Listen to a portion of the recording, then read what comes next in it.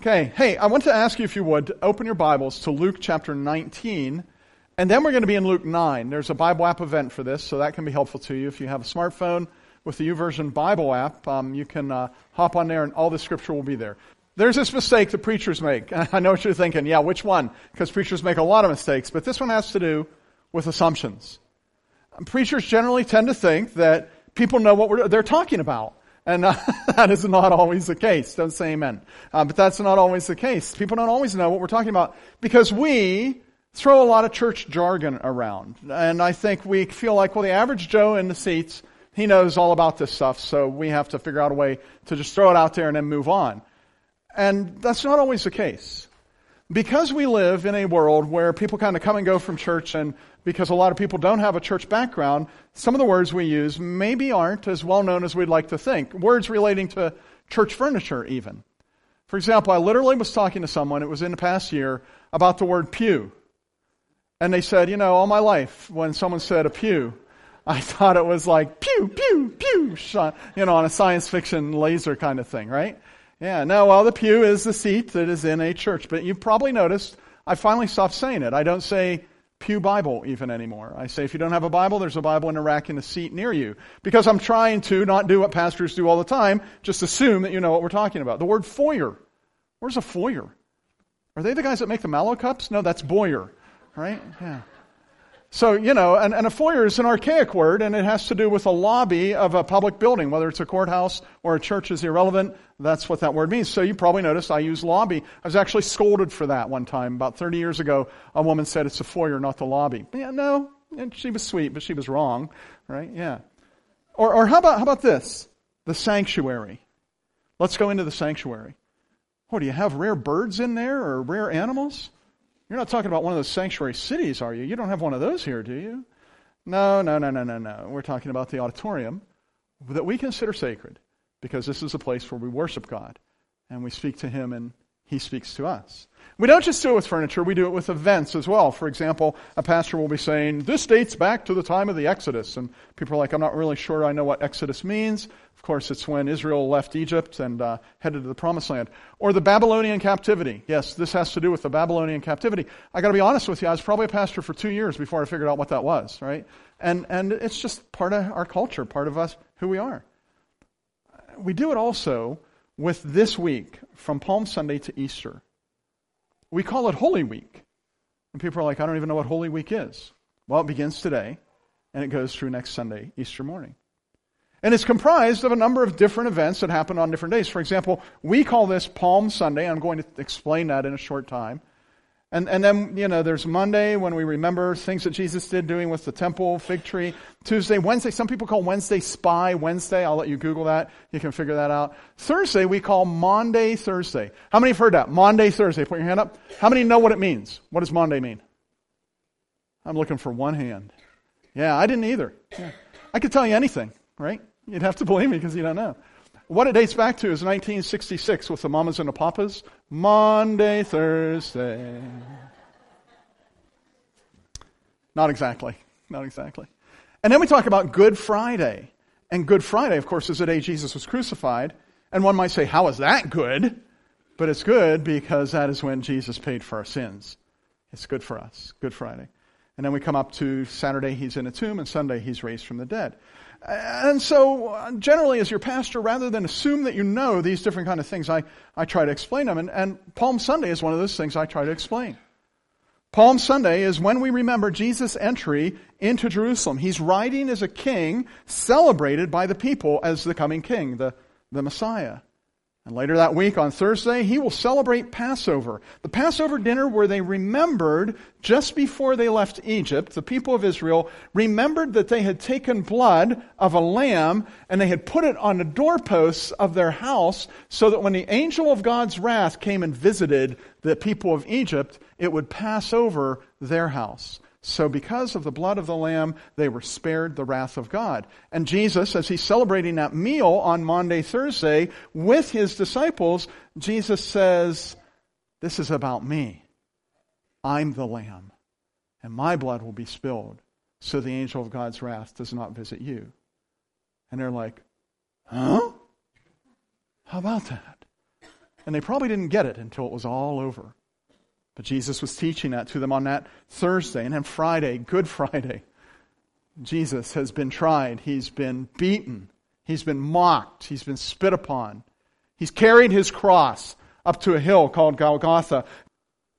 And he's going up there. He can't even carry it. Someone else has to come and help him. He's beaten so badly. And then the nails are placed. And he's hung, crucified, killed. And then he goes into the grave. And that's Good Friday. Saturday, his body's just chilling. Literally, he's stone cold in the grave. And Sunday, an angel rolls back the stone. And Jesus is alive. Risen from the dead. That is Holy Week. Those are the events. We're talking today about Palm Sunday, and I want to read to you from the Gospel of Luke, Luke's account of those events on that Palm Sunday, the week before Easter, the Sunday before Easter Sunday. So Luke chapter 19 is where your Bibles are open to. If you don't have a Bible with you, there are Bibles in the seats in front of you nearby, and you can grab one and you can find Luke chapter 19. We're going to begin at verse 29. It says, "As he approached Bethphage and Bethany, at a hill called the Mount of Olives, he sent two of his disciples, saying to them, 'Go to the village ahead of you, and as you enter it, you will find a colt tied there, which no one has ever ridden. Untie it and bring it here. If anyone asks, why are you untying it? Say, the Lord needs it.' Those who were sent ahead went and found it just as he had told them. As they were untying the colt, its owners asked them, 'Why are you untying the colt?' They replied, 'The Lord needs it.' They brought it to Jesus, threw their cloaks on the colt, and put Jesus on it. As he went along, people spread their cloaks on the road. And when he came near the place where the road goes down the Mount of Olives, the whole crowd of disciples began to joyfully to praise God in loud voices for all the miracles they had seen. 'Blessed is the King who comes in the name of the Lord, peace in heaven and glory in the highest.' Some Pharisees, that is the religious professionals, some Pharisees in the crowd said to Jesus, 'Teacher, rebuke your disciples.' 'I tell you,' he replied, 'if they keep quiet, the stones will cry out.'" Now you might want to turn to Luke chapter 9. We're going to be there for the rest of our time together. But before we leave this passage, this is Jesus that we just read about, traveling down the Mount of Olives into the city of David, into Jerusalem. His end goal is the cross, and he knows that. He will take up this cross, and then he will be taken up onto this cross. And so it is not a pleasant journey, even from this point. Even though people are screaming, "Blessed is he who comes in the name," he knows where he is going. He has set his face, the Bible says, as flint, which means his purpose is hard and unmovable. He's going to the cross. It will be a difficult journey. It is a hard path to travel that he is on. The most stressful week of his life is before him, and it will end in his arrest. It will end in mock trials. It will end in severe beating and torture, and it will end in his crucifixion and death on the cross. And that's the walk. That's the path. That's the journey that Jesus was embarking upon. I feel like, in a sense, that as we look at Jesus traveling this Palm Sunday road, we can kind of learn to travel our own road. And this will kind of make sense to you as we move on. We can learn to travel the road that God has laid out before us as individuals to travel. And we can learn to travel it the way Jesus travels the Palm Sunday road. Now, I want to tell you in advance what I'm going to talk to you about, because I really want you to be able to grasp what we're saying today. First, we're going to observe three things today. First, we're going to observe that Jesus knows who he is, and he wants others to know who he is.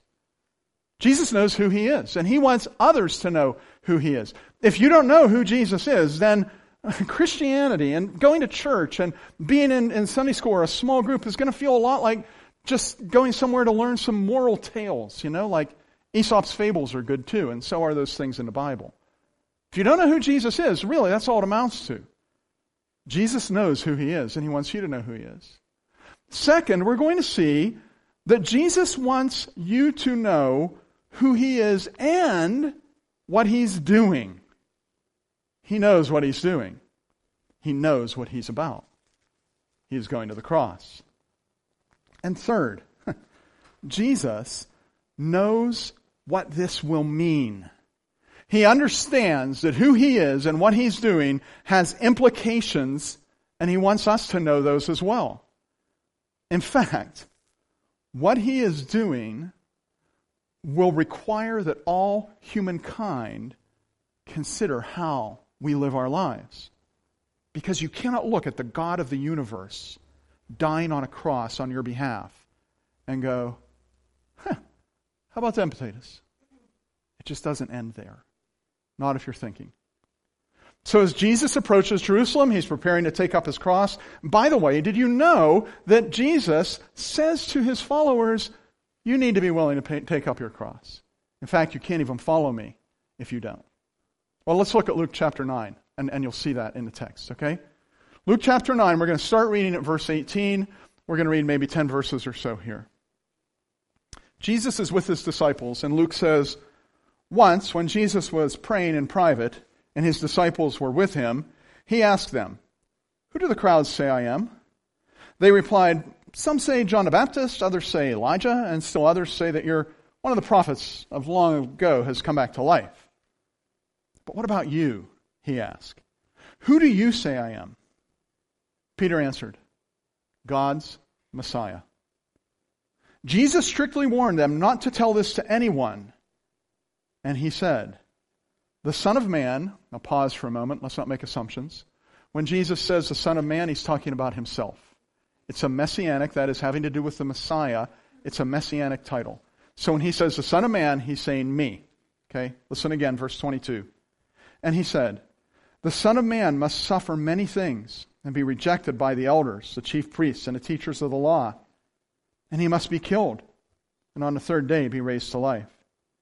Then he said to them all, whoever wants to be my disciple must deny themselves, take up their cross daily, and follow me. For whoever wants to save their life will lose it, but whoever loses their life for me will save it.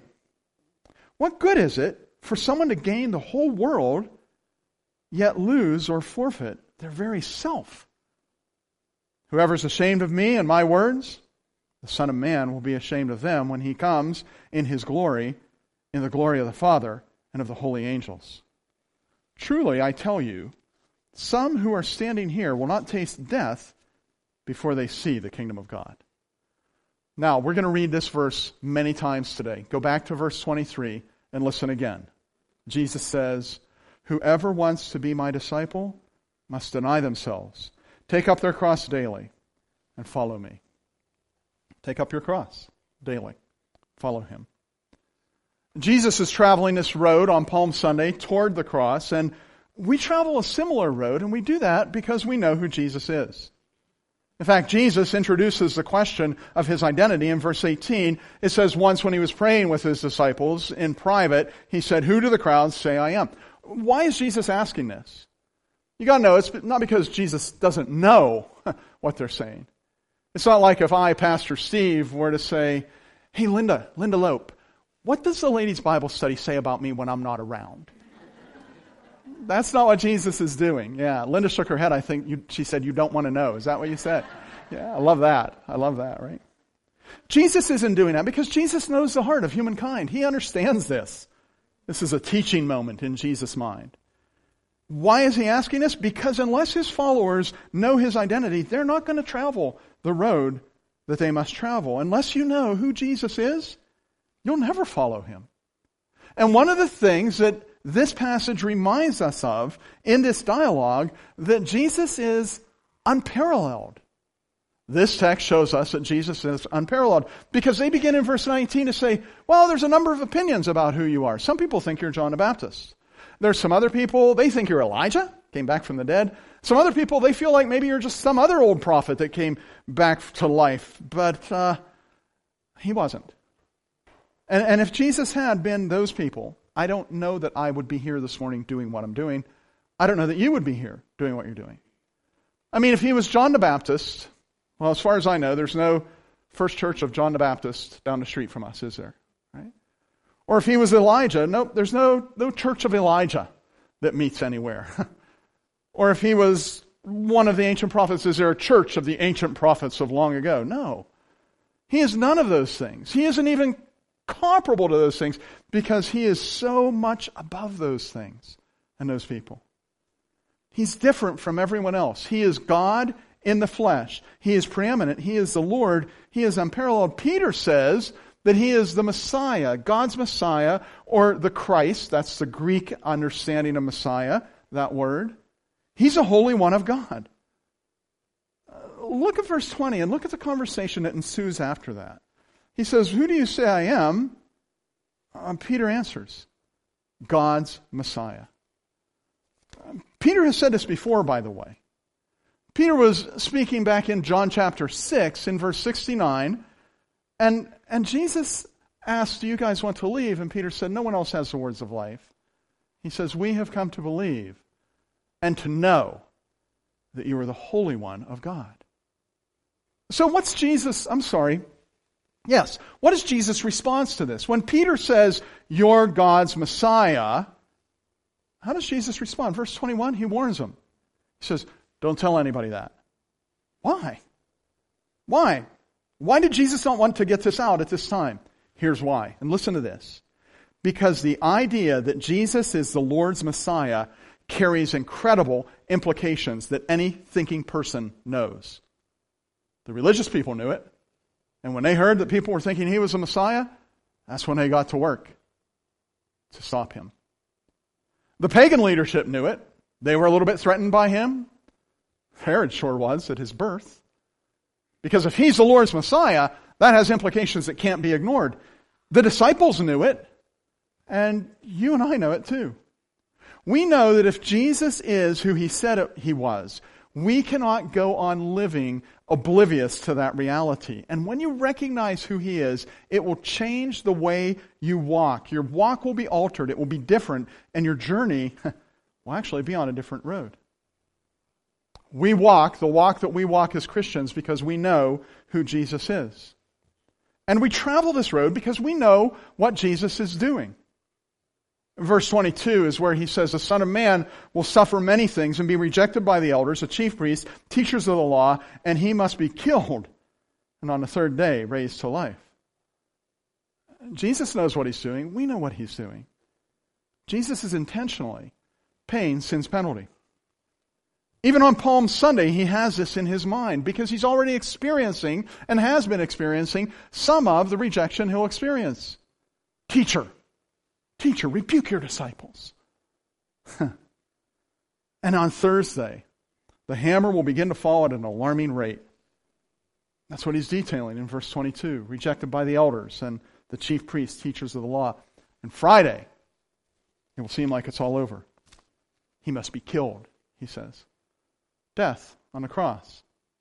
So Jesus is riding this donkey into Jerusalem, traveling this road because he knows what has to be done. He will pay sin's penalty on Friday. He knows who he is, and he knows what he's doing. And as we look back, we know what he's doing too. He is doing away with sin and death. And he knows that it will work.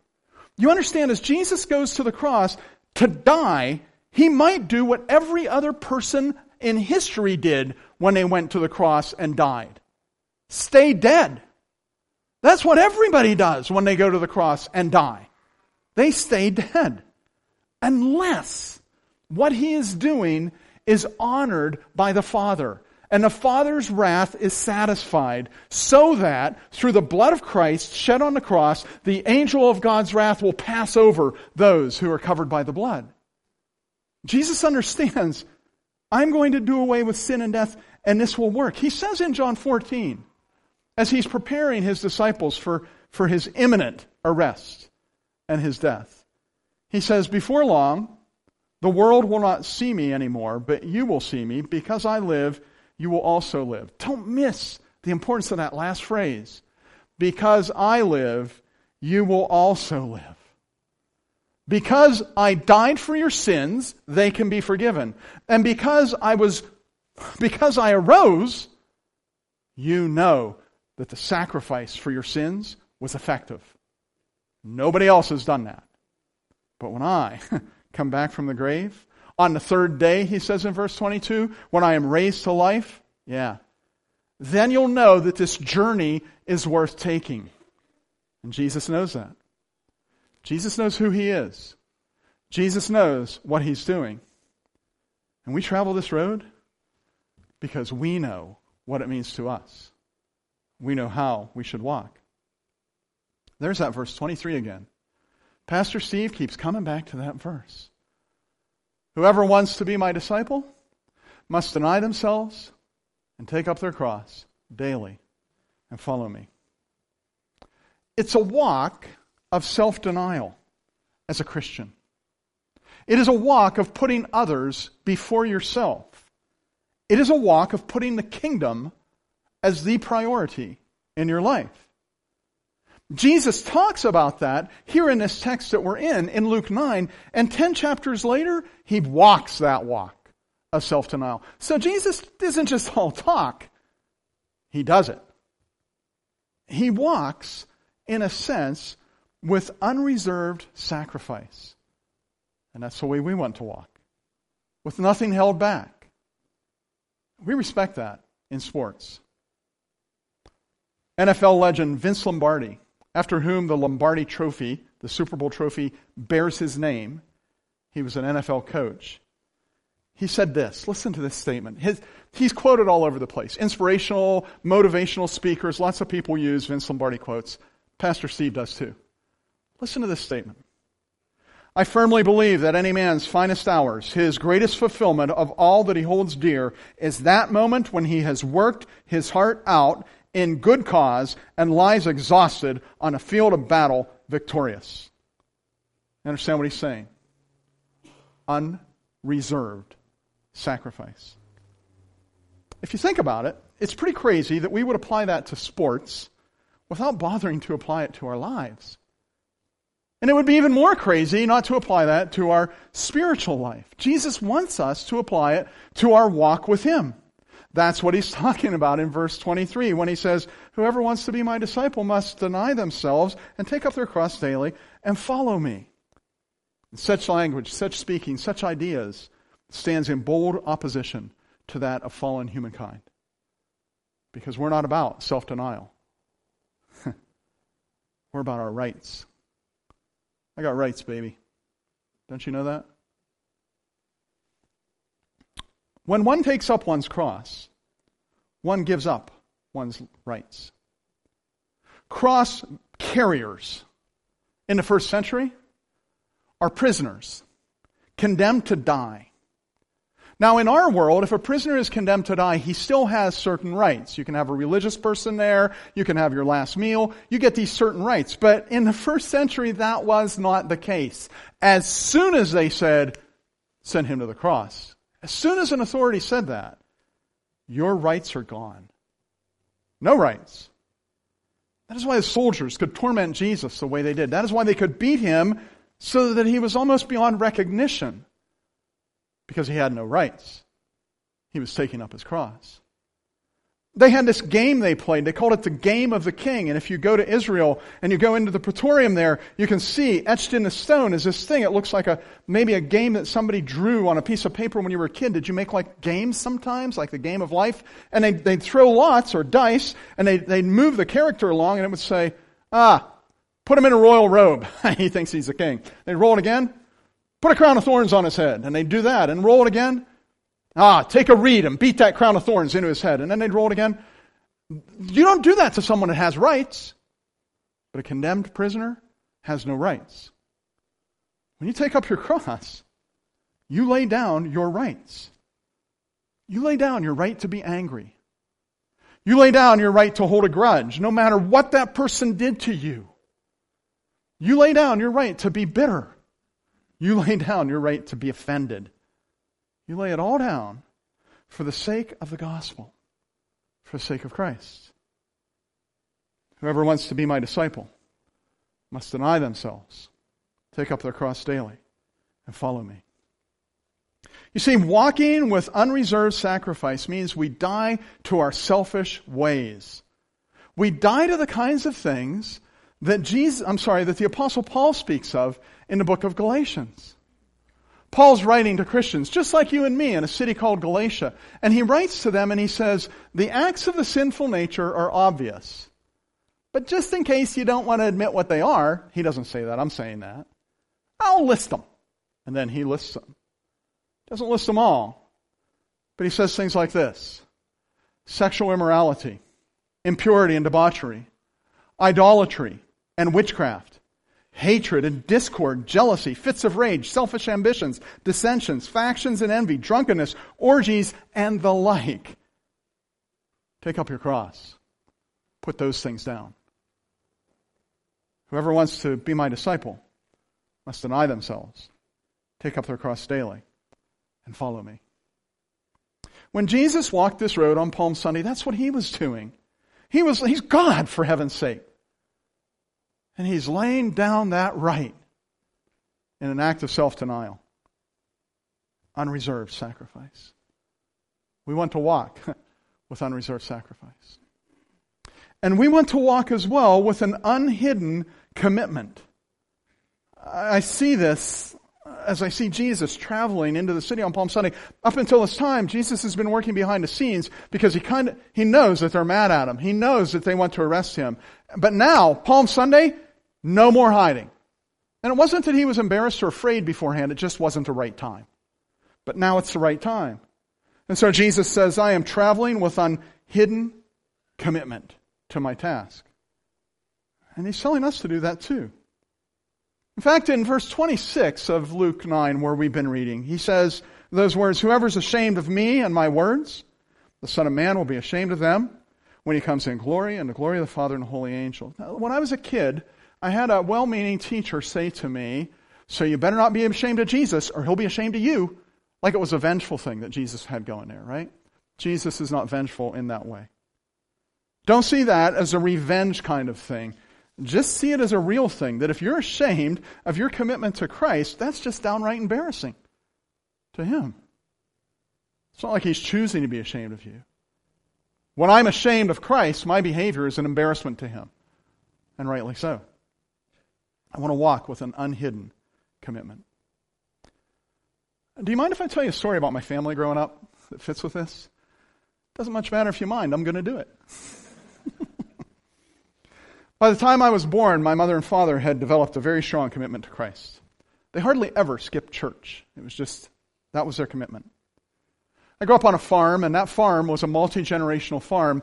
A guy named John Shields came from Ireland and purchased that land that I grew up on like 5 generations earlier.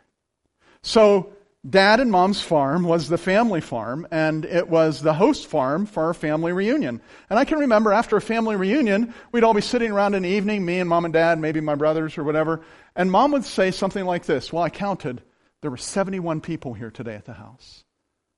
Wow, that's a pretty big family reunion to host. If it was on a Sunday, we piled into the car, Mom and Dad and the kids, and we drove 23 miles to the Alliance Church in Clarion for Sunday school and for church. And then when the pastor prayed, you guys need to be in the car as soon as the pastor prays. Get out as soon as he says amen. No visiting, because we got to get back. We're having a family reunion at home. Hurry up. And so sure enough, we'd pile out of the church into the car, drive 30 minutes to get home, and arrive at 12:30 for the family reunion that we were hosting that very minute. I remember pulling in the driveway. They'd already be there. They'd be playing softball out in the field beside the house there. People would be standing at the door saying, Mary, unlock the door. We have food. We need to take it in, you know. A lot of that family didn't attend church. That's why they were there already. And to be honest, as a little boy, I felt a little bit self-conscious when we were rolling into the driveway at 12:30, seeing my cousins there who had already been there waiting for us to unlock the house. And I kind of wondered, do they feel like we're overly religious? Do they feel like maybe we're religious fanatics? We're zealots. Boy, Glenn and Mary Shields, they're the holy rollers in this family. I just kind of always wondered that. Well, it's a half century later, and I've become the family pastor. I really have. I do the weddings and I do the funerals. That's kind of good and bad all at the same time, right? When I'm with those families, we don't have family reunions anymore, but we have gatherings at weddings and funerals. And I was just at a funeral with some of them recently. My Aunt Caroline died, and I did her funeral. When I'm with them, you know what we do? We reminisce. We catch up. What are you doing? What are your kids doing? What are your grandkids doing? Stuff like that. And then we reminisce. Do you remember when? Remember when? Remember when? And it's not just at those places. Also, my cousin Glennie, he's named after my dad, whose name was Glenn. So Glenn's name is Glennie, my cousin Glennie. He and I, we had pizza in town here. He happened to be in Kerwinsville a couple months ago. We had pizza together. In the midst of that reminiscing, Glennie said something that I have heard those family members say. Here's a sentence. Steve, your parents were some of the finest people I have ever known. Now, I want to tell you, they don't say that about all the family members. They don't even say it about me, I'm sure, right? Your parents were some of the finest people I have ever known. Glenn and Mary Shields walked with an unhidden commitment to Christ that their son, Steve, was a little bit embarrassed by at times. Do they think we're holy rollers? Religious fanatics? Listen, I tell you that story not to say to you, if you're having a family reunion, you need to come to church first or you're not a good person. That's not my point at all. Here's my point. Walk the walk that you walk with an unhidden commitment to Jesus Christ. And people will see that.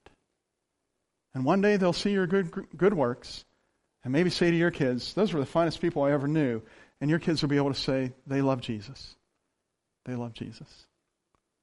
We walk with an unhidden commitment. Third, like Jesus, we walk with unrelenting confidence. Look at verse 27. This is where he says, truly I tell you, some of you who are standing here will not taste death until you see the kingdom of God. And as he's saying that, there's a lot of talk about what does that mean. And some people say, well, that means the transfiguration, which just follows in Luke. There's the kingdom of God, and was it James and John or Peter? I don't remember who. Man, that's awful. I can't remember those details. But they got to see that, right? That's it. Well, maybe. Other people say, no, what he's talking about there when he says they're not going to taste death before they see the kingdom of God is a resurrection, And they're going to see Jesus raised, the kingdom of God. Maybe.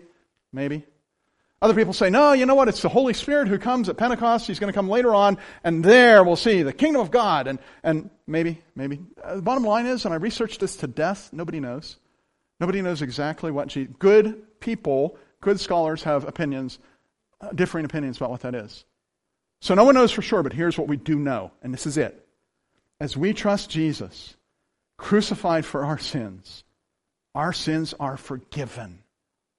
And we walk with unrelenting confidence. You see, because Jesus walked this road to the cross, into the resurrection, that sacrifice counted for any who would trust in him. And as we travel the road in which he leads, we travel it with unrelenting confidence. We really want to walk as Jesus told us to walk. Whoever wants to be my disciple must deny himself, take up his cross daily, and follow me. We can do that. We can do that. We do it as we trust the one who knew who he was, God in the flesh, Jesus. We do it as we trust the one who knew what he was doing, setting his face like flint for Jerusalem to pay for the sins of humankind. And we do it as we trust the one who knew there was no other way. And we trust him implicitly. I want to pray that we could do just that. If you're comfortable doing so, would you stand as I pray?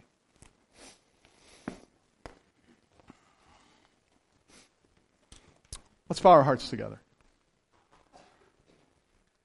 Father, we are thankful for your presence in our life. We're thankful for the Lord Jesus Christ, who walked the road to the cross, intent on giving an unreserved sacrifice. He didn't hold anything back. He gave his very life. We trust him. We thank you, God, that he walked a walk with unhidden commitment. And so it's not some secret knowledge that Christians have. It's there for anyone. Whosoever will may come. And anyone who hears is welcome. And we thank you that we follow one who gives us unrelenting confidence. May we live lives that are pleasing to you, lives that demonstrate we get it, that we get that Jesus was crucified for us, and lives that are lived out of the fullness of joy that comes from knowing our sins are forgiven. Help us to to see that. To see that you are the King of glory and light, that you are the giver of life, our maker and our redeemer, and that because of your work, the gates are open wide for us to worship you. May our lives be an expression of Hosanna and praise to you, the way we walk. In Christ's name we pray. Amen.